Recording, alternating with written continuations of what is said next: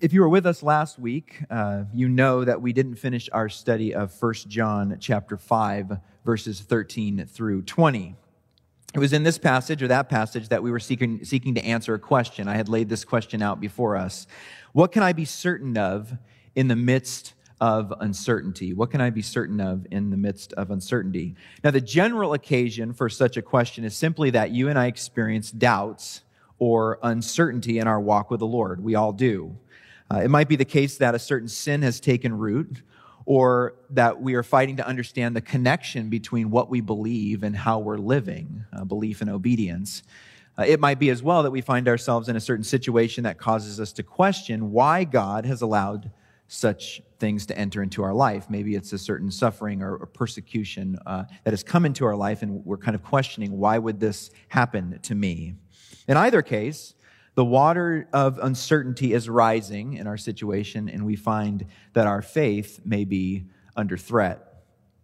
Now, the specific occasion for this message or this question, what can I be certain of while in the midst of uncertainty, relates to the changes we're experiencing here at Rosedale Bible Church. And I explained this last week. With the retirement of our senior pastor, I wanted to address the unsureness our situation might cause. My hope is that the Lord might strengthen us through the power of His Word so that in the coming season, we might possess confidence, we might possess the Christian certainty that would safeguard or preserve our life against the rising waters of uncertainty and doubt. And so that was the specific occasion for this message, or these two messages.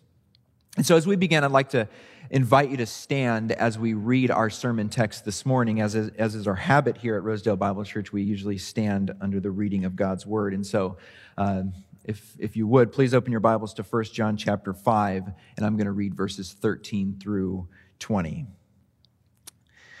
I write these things to you who believe in the name of the Son of God, that you may know that you have eternal life. And this is the confidence that we have toward Him, that if we ask anything according to His will, He hears us. And if we know that He hears us in whatever we ask, we know that we have the requests that we have asked of Him. If anyone sees his brother committing a sin not leading to death, he shall ask, and God will give him life to those who commit sins that do not lead to death. There is sin that leads to death. I do not say that one should pray for that.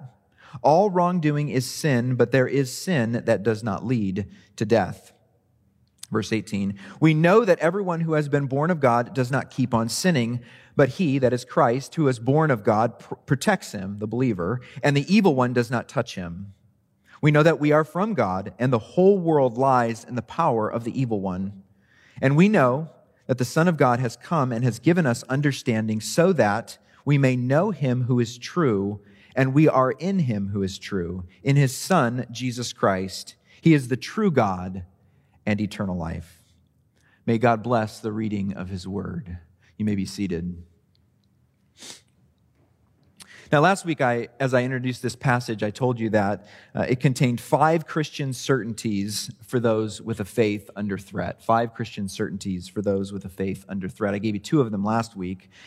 If I could amend our thesis a little bit, just expand it out, maybe we could say it this way. John gives us 5 Christian certainties so that we might find confidence when our faith comes under threat. Like I said, I gave you 2 certainties last week. The first one was this. Number 1, it comes from verse 13. God has granted you eternal life. John writes, I write these things to you who believe in the name of the Son of God, that you may know that you have eternal life. John wants us to know that we possess here and now a present certainty of the life we have received in Christ. And this is not the kind of knowledge that John intends for us to grow gradually into. That's not what he's speaking of here. This is a truth that ought to be fixed in our mind. Believing in the name of the Son of God means that you and I have eternal life. We have eternal life. Look just above our text at verses 11 and 12 from the same chapter. John writes, and this is the testimony that God gave us, eternal life. And this life is in His Son. Whoever has the Son has life. Whoever does not have the Son of God does not have life. To have the Son is to have eternal life. Recall from last week, I told you certainty is the fruit that grows out of the root of faith. And as an implication, this kind of certainty means that we don't need to trouble ourselves with controlling every detail of our lives. We don't need to worry if things don't go as planned. They probably won't, as you know. Furthermore, we don't have to cling to worldly goods. Although we don't know what tomorrow will bring, knowing that we have eternal life allows us to release the white-knuckle grip that you and I have on our plans and our goods. The knowledge of eternal life liberates both the overbearing and the hoarder. It frees us to trust and to give. The second certainty came in verses 14 and 15. Verse 14 says, "And this is the confidence that we have toward him, that if we ask anything according to his will, he hears us. And if we know that he hears us in whatever we ask, we know that we have the requests that we have asked of him." So God not only grants us eternal life or gives us eternal life, but number two, he hears your prayers. Obtaining eternal life means we can approach God with confidence. And as we discovered last week, we can ask anything according to his will. You and I are free to pray whatever we wish. But of course, the prayers that are going to be answered are those that lay not within our will, but within God's will. So here we're reminded of the way Jesus taught his disciples to pray. Matthew chapter 6, verses 9 and 10. You remember, "Our Father in heaven, hallowed be your name. Your kingdom come, your will be done." So we ask for anything according to his will. Now, as important as it is for us to understand that point, that's not the major point that John is making in this text. He brings it up, but really it's found in verse 15. "And if we know that he hears us in whatever we ask, we know that we have the requests that we have asked of him." If we know that he hears us, then we know that he has our requests. That's the main point. The point is not that we're under some debate with God about what we want, what he's going to give us. Rather, it's just that he hears us. We can have this confidence that God hears us. God hears our prayers. And so here's what we know in the midst of uncertainty. God hears your prayers. He has our requests. When our faith comes under threat, we must know that God hears us. According to John, prayer is, quote, "a bulwark against despair." And hope and confidence thrive in the certainty that God listens to his children. And so we move now into our third certainty. That was all review from last week. Our third certainty will come to us in verse 18, but there's something we have to deal with before we get there. And so I'm going to read verses 16 through 18. And then if you'll allow me to, I'm going to hold off before I give you the third certainty and explain verses 16 and 17. Again, verse 16. "If anyone sees his brother committing a sin not leading to death, he shall ask, and God will give him life. To those who commit sins that do not lead to death. There is sin that leads to death. I do not say that one should pray for that. All wrongdoing is sin, but there is sin that does not lead to death." And then verse 18, "We know that everyone who has been born of God does not keep on sinning, but he who was born of God protects him, and the evil one does not touch him." There's no doubt, as I think I expressed it last week, that the most challenging parts of this section that we're working through are contained in verses 16 and 17. One author commented that an avalanche of exegetical and theological discussion has come from these verses, and no doubt that is true.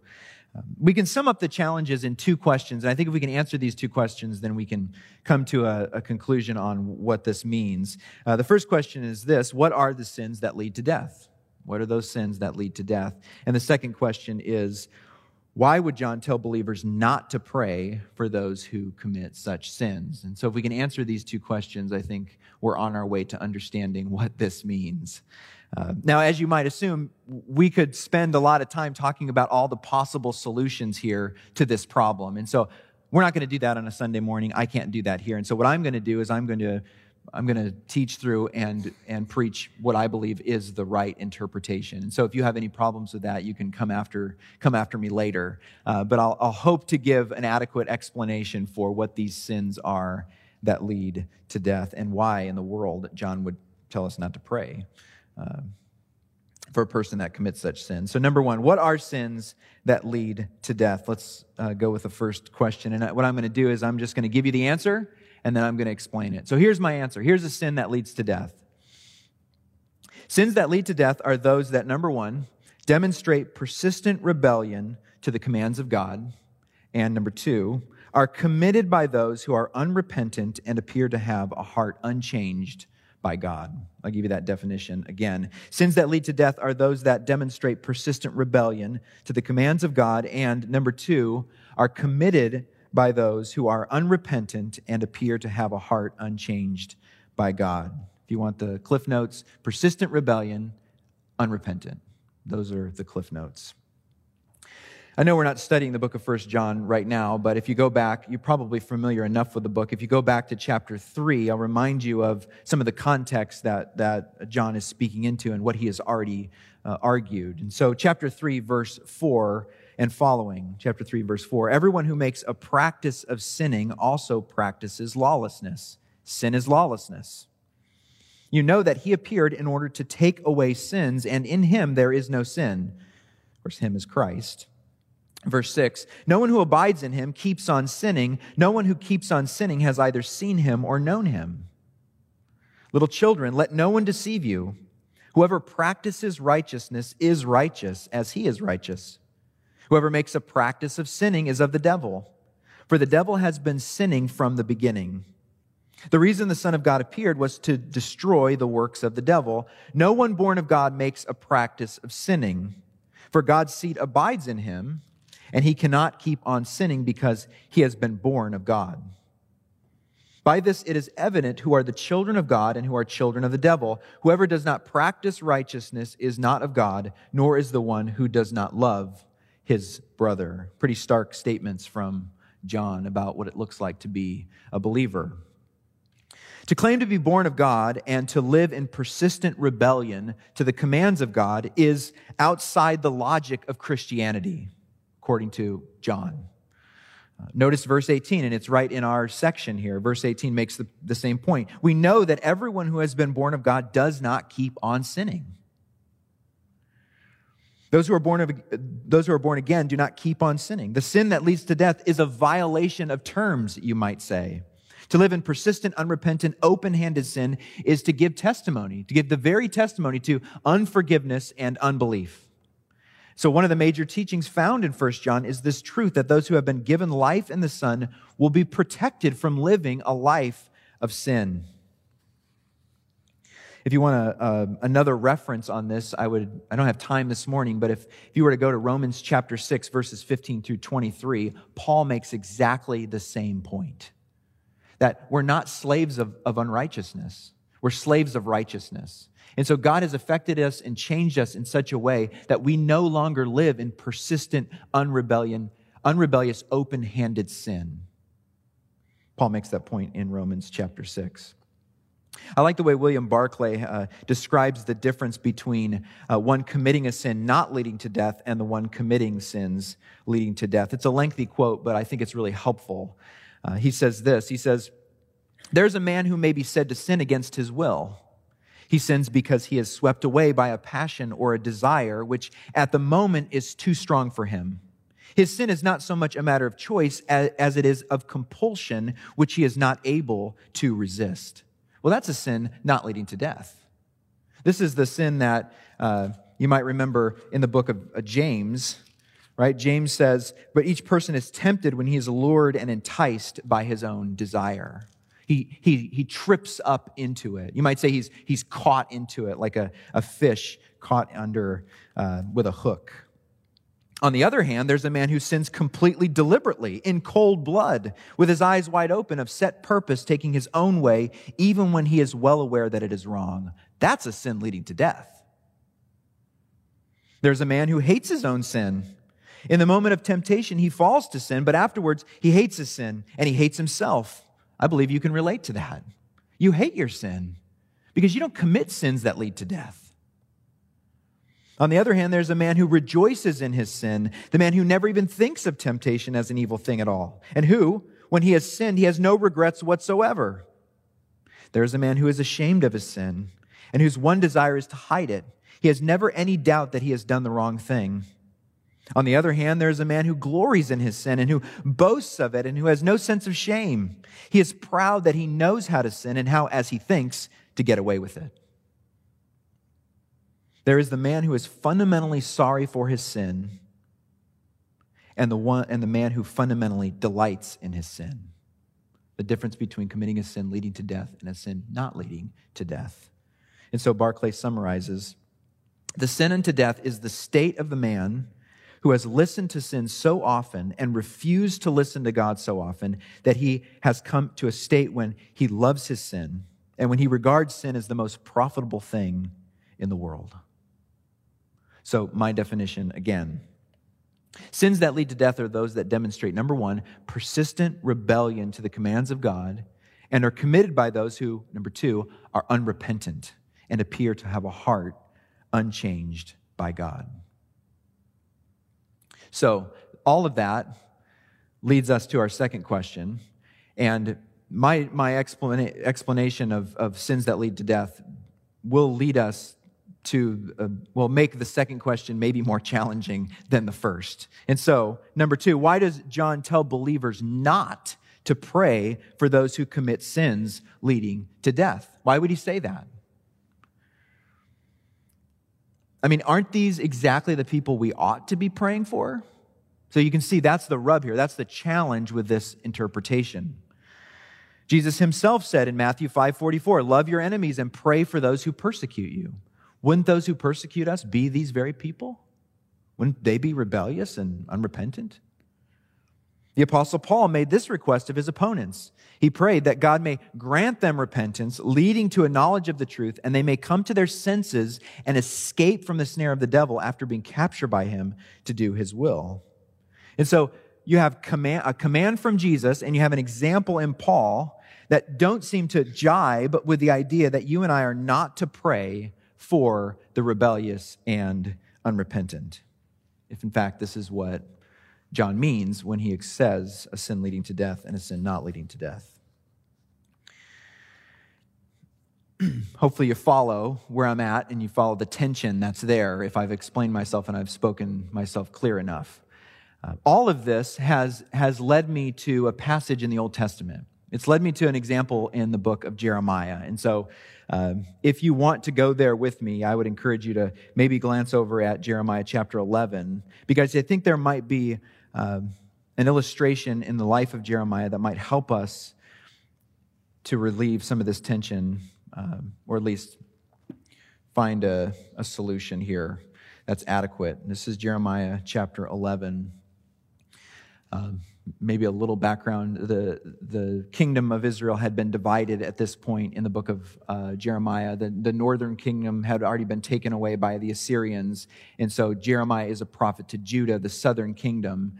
And the Babylonians, you remember those guys, they're going to come in and destroy, take captive Judah. And so Jeremiah chapter 11. The word that came to Jeremiah from the Lord, hear the words of this covenant and speak to the men of Judah and the inhabitants of Jerusalem. You shall say to them, thus says the Lord, the God of Israel, cursed be the man who does not hear the words of this covenant that I commanded your fathers when I brought them out of the land of Egypt from the iron furnace, saying, listen to my voice and do all that I command you. So shall you be my people and I will be your God. That I might confirm the oath that I swore to your fathers to give them a land flowing with milk and honey as at this day. Then I answered, so be it, Lord. So we remember that Israel was in Egypt and God delivered them from Egypt and gave them a law. That's what the Pentateuch, the first 5 books of the Bible are about. And if you go back and review Deuteronomy, as you know, that's that oath covenant that he gave to his people. And when all of those stipulations of that covenant were laid out, the people agreed. The blessings and the curses were laid out to the nation of Israel, and they said, yes, we will obey. And in obedience of that, God is fulfilling those promises given to the fathers, that they would have a land and there would be a seed promise and that they would be a blessing to all the nations if they in fact did that, if they followed God's commands. Jeremiah agrees, that's true. Verse 6, and the Lord said to me, proclaim all these words in the cities of Judah and in the streets of Jerusalem. Hear the words of this covenant and do them. For I solemnly warned your fathers when I brought them out of this land of Egypt, warning them persistently, even to this day, saying, obey my voice. Yet they did not obey or incline their ear, but everyone walked in the stubbornness of his evil heart. Therefore I brought upon them all the words of this covenant which I commanded them to do, but they did not. And namely, it was that a foreign army would come in and lay siege in their land and take them away, which had already happened in the northern kingdom and was about to happen in the southern kingdom. God was fulfilling the promises that he said, if you don't obey me, a foreign army is going to come in and crush you. And so here we are at the brink of disaster, and this is happening.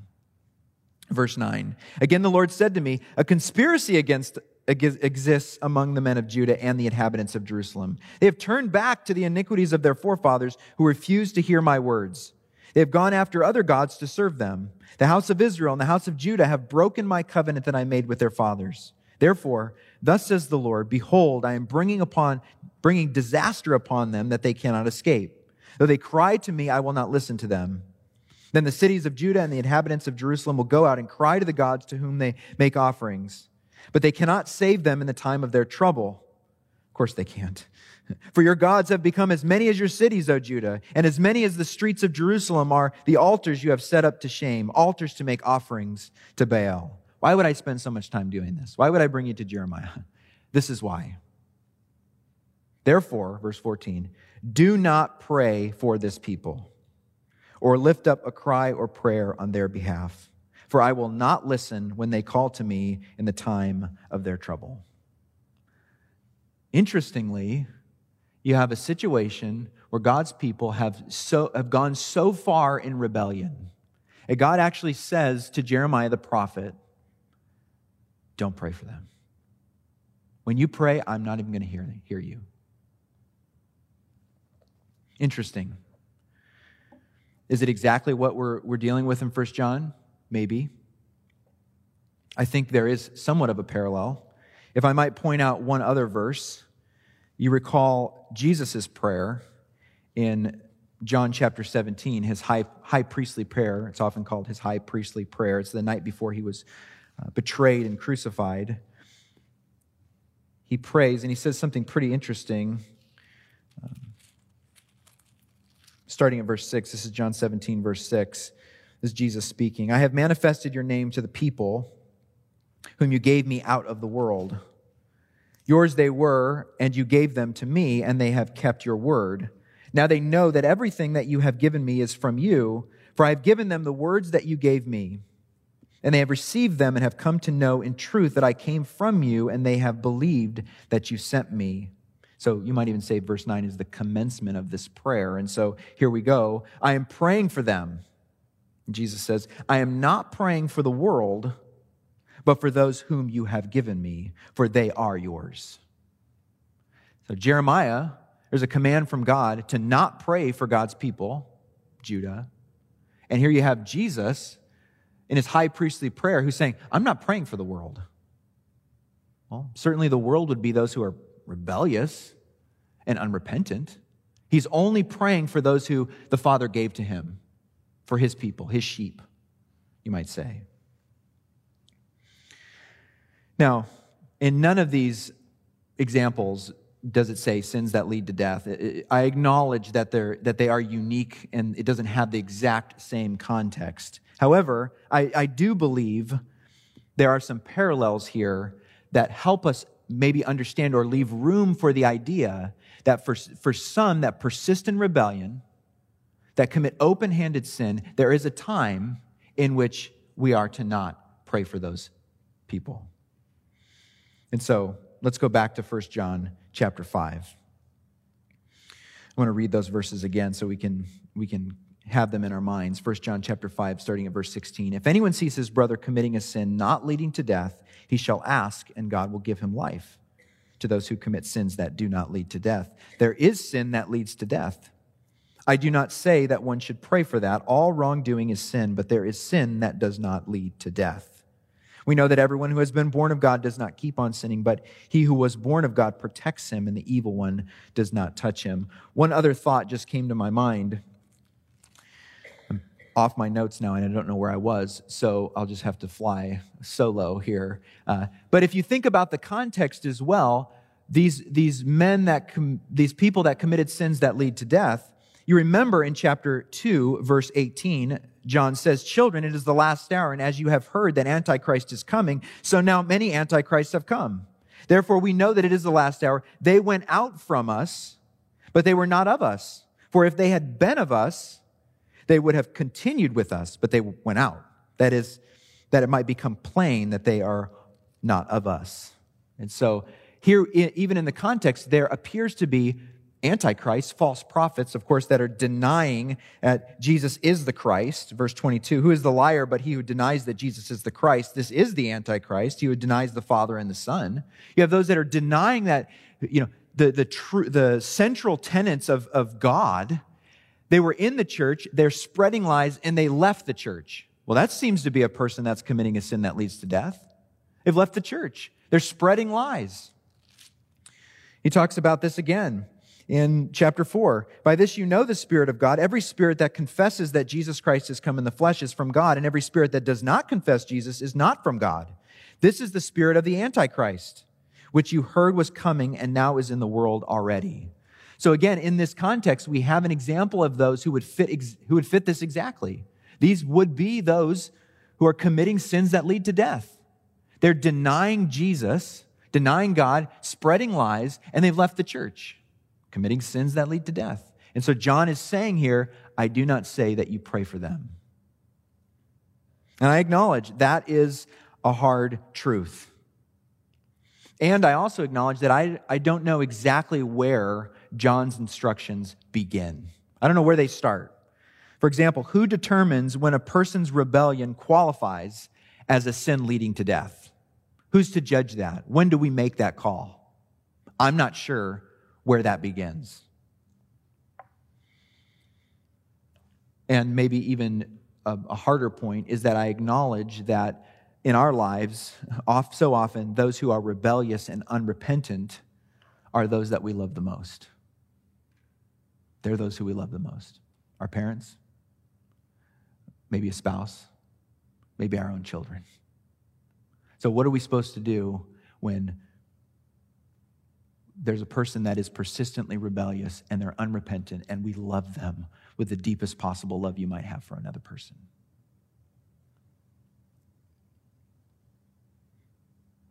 To that, I don't have an answer.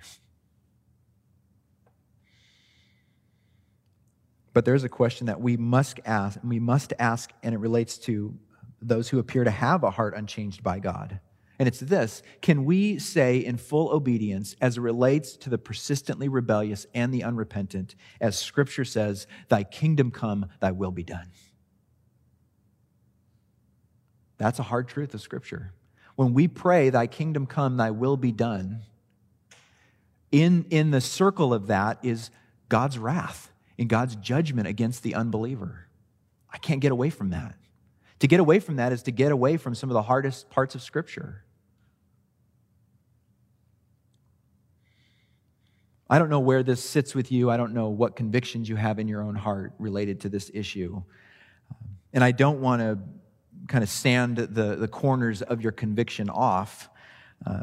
But to honor the text, we do need to acknowledge that John is not forbidding by command praying for those who commit sins that lead to death. It's not a command. And in fact, in the Greek, it is somewhat ambiguous. It's somewhat soft. And it does come through in the English language the way that we read it. John just simply says, "I do not say that one should pray for that." It's not a command. He's not saying don't pray for these people. He's just saying, I'm not saying you should pray for those ones. So he does say it in kind of a soft way, if I can say it that way, a soft way.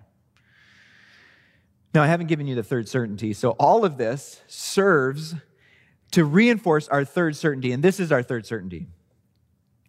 God has freed you from the bondage of sin. God has freed you from the bondage of sin.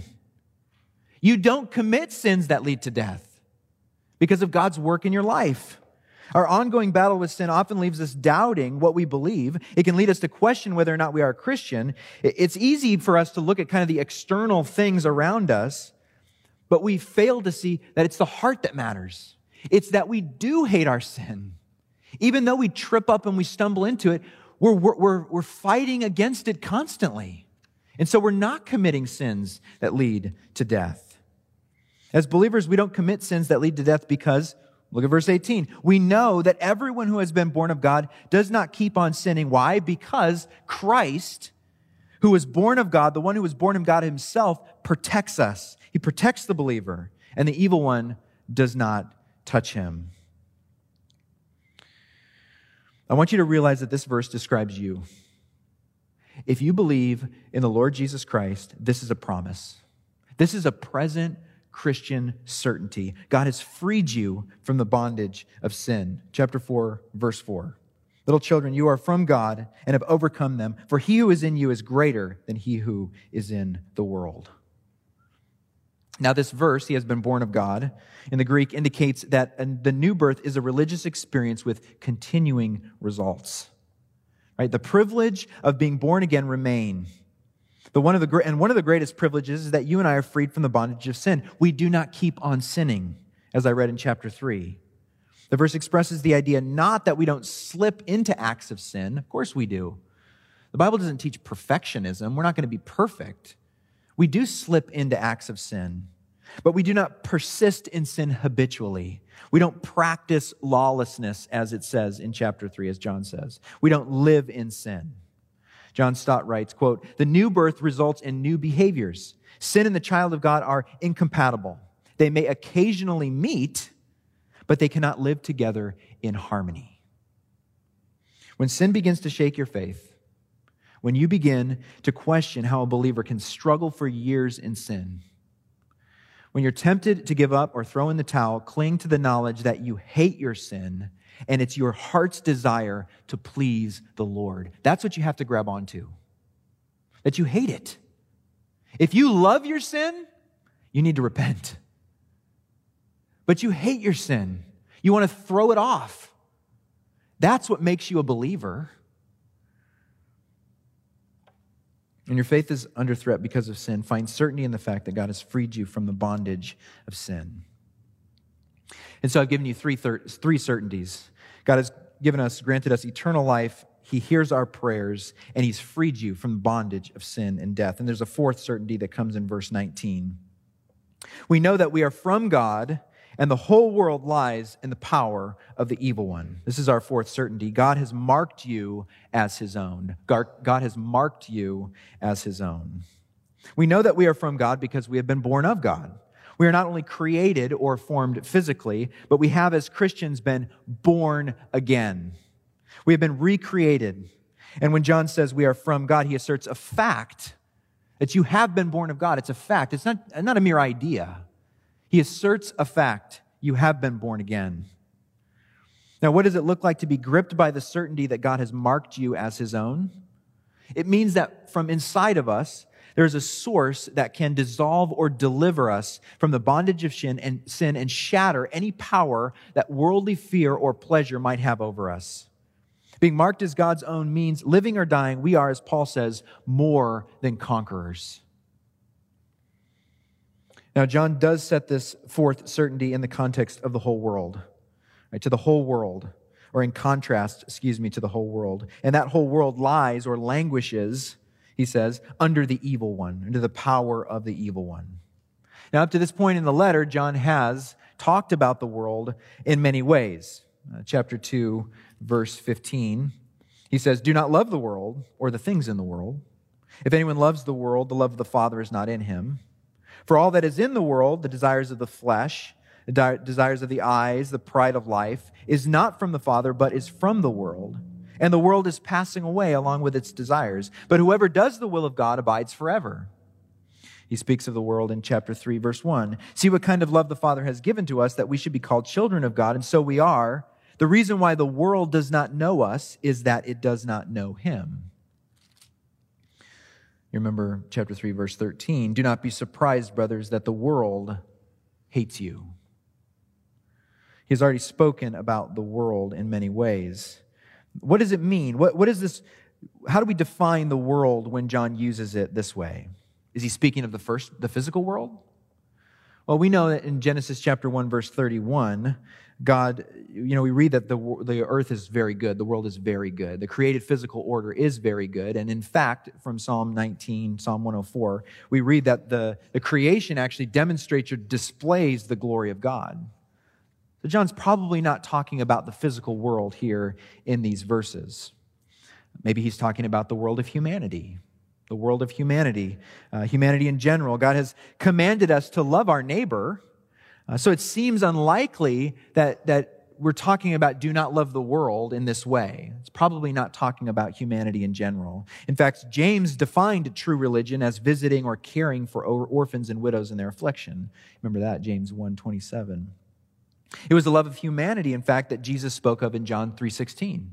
Right? For God so loved the world, He loved humanity in this way. In what way, John or Jesus? That He gave His only Son. He gave His unique Son, that whoever believes in Him shall not perish but have eternal life. That's how God loved humanity.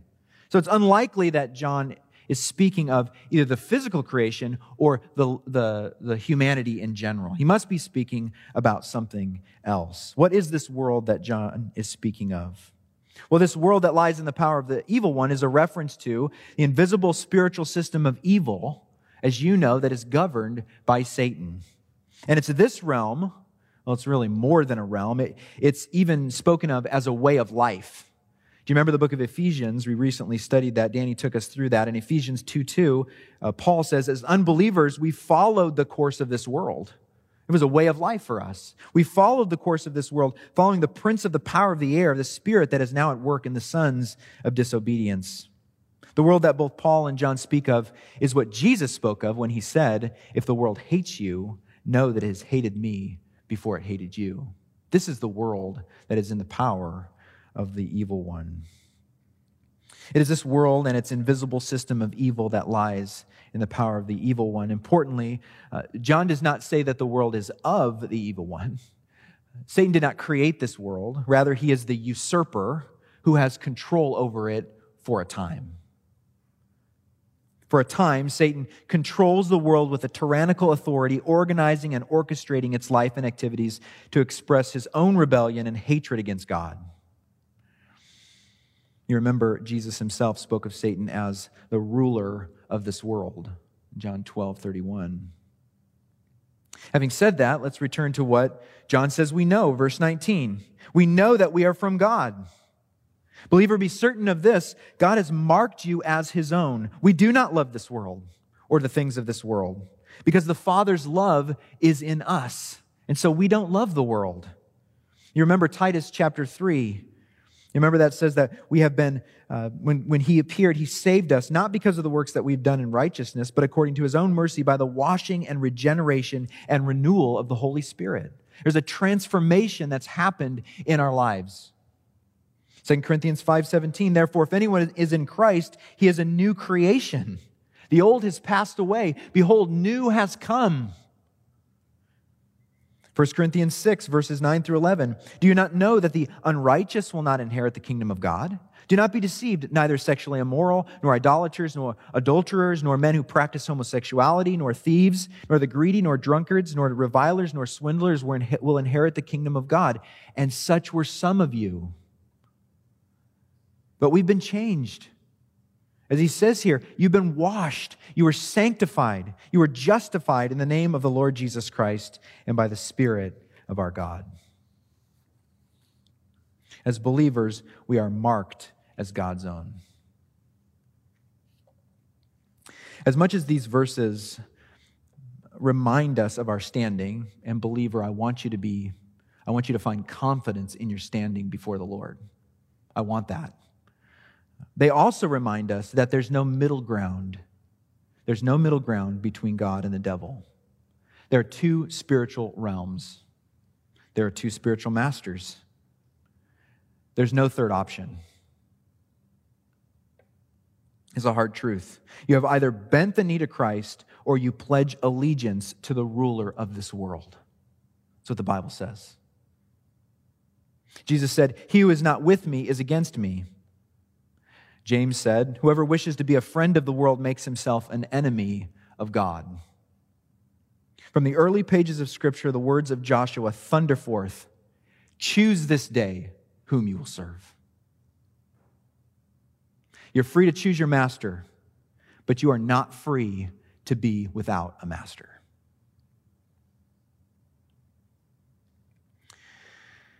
Moving on to our fifth certainty, comes in verse 20.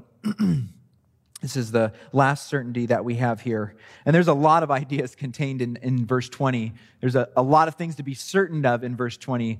However, I've just capitalized on one. And it's this: God has given you understanding. God has given you understanding.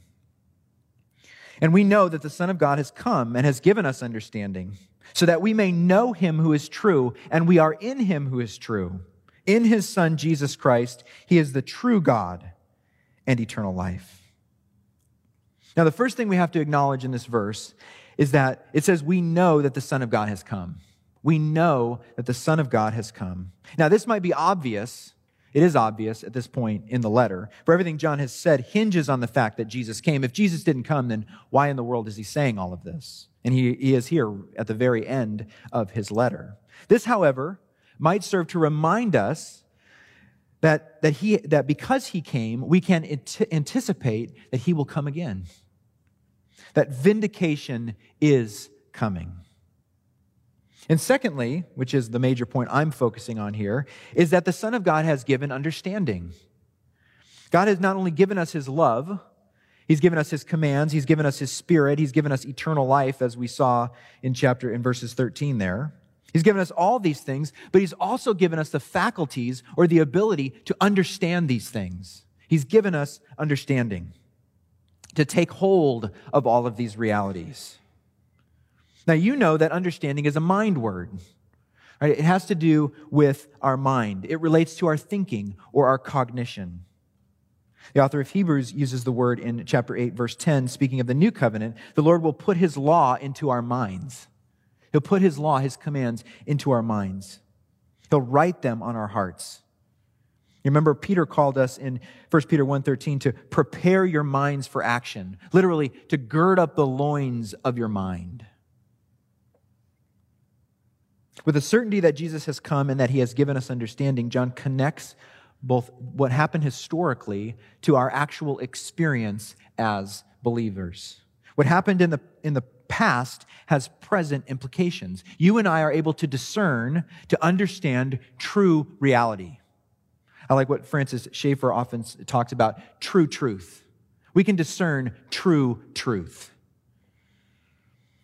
The Greek word for understanding is a compound word, and it means a through mind. A through mind. Hebert writes, it denotes the ability to pass beyond the external and superficial to discern and understand true reality. True reality. What is true reality? What is, Schaeffer said, what is true truth? As I thought to answer that question, I couldn't think of anything better than John's purpose statement in his gospel. You remember John's purpose statement in the gospel? I know we're not in the gospel, but if there's one thing that is true truth, the ultimate reality that we need to know, I think it's this. Now, Jesus did many other signs in the presence of his disciples, which are not written in this book, that is the Gospel of John, but these are written so that you may believe that Jesus is the Christ, the Son of God, and that by believing, you may have life in his name. I don't know what else to say. Jesus came. He lived a perfect life so that you'd know him, that you'd have life in his name. It's a profound truth. It is, in fact, true truth. You and I might not know the divisions of Euclidean geometry. We might not be able to explain Plato's forms. Man, I've tried to figure those out. You might not be able to explain how gravity operates in a black hole. You might not be able to name a novel written by Dostoevsky. You might not be able to say his name or even know that he was an author. You might not be able to explain the philosophy of Descartes, Voltaire, Kant, Nietzsche, or Foucault. You might not know where the Beatles got their name. You get the idea. None of this you may know, but this you can be certain of, that the Son of God has come. And, as Paul says, the saying is trustworthy and deserving of full acceptance that Jesus Christ came into the world to do what? To save sinners. And I love 2 Timothy 1:12. We said it last week.